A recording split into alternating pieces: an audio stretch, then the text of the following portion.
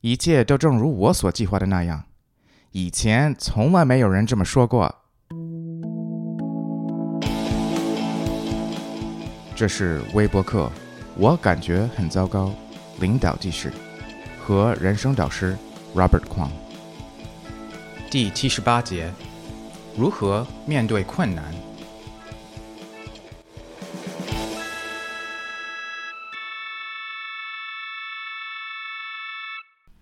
我是胡安妮塔，对我来说，过去几周的日子并不好过。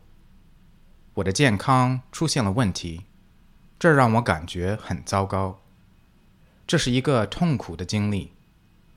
那时我的情绪和感觉一片混乱，这使我不能完全康复。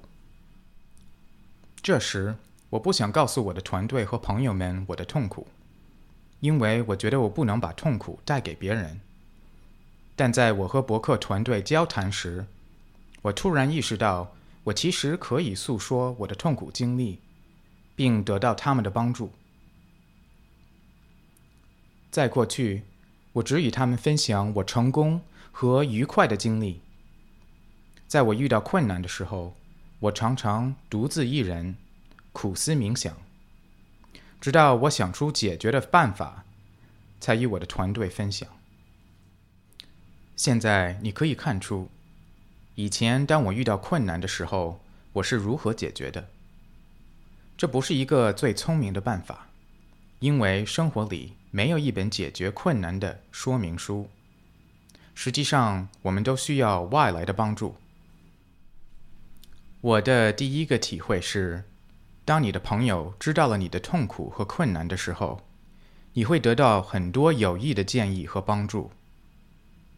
当你只分享生活中美好的事物的时候，人们无法帮助你克服困难，也不知道你是如何成功并得到完美的生活的。我要分享的第二个经验是关于责任和负责。对我和许多其他人来说，过去我们都认为在生活中承担责任和对生活中发生的事情负责，就是默默承担生活和工作中所有的困难。长此以往，我们就会给我们自己的身体和精神造成极大的压力，这实际上是非常不健康的。这一次，我做出了与以前截然不同的决定。我将我所遇到的困难告诉了我的博客同事。我出乎我意料的是，我不但得到了所有同事的关心，而且他们还重新分配了我的工作，让我有安心的休息，并有足够的时间回复。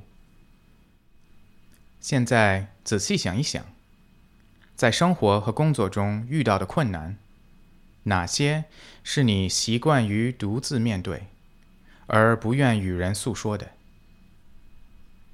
再考虑一下，如果你试着告诉你的同事和朋友你所面临的困难，结果会有什么不同？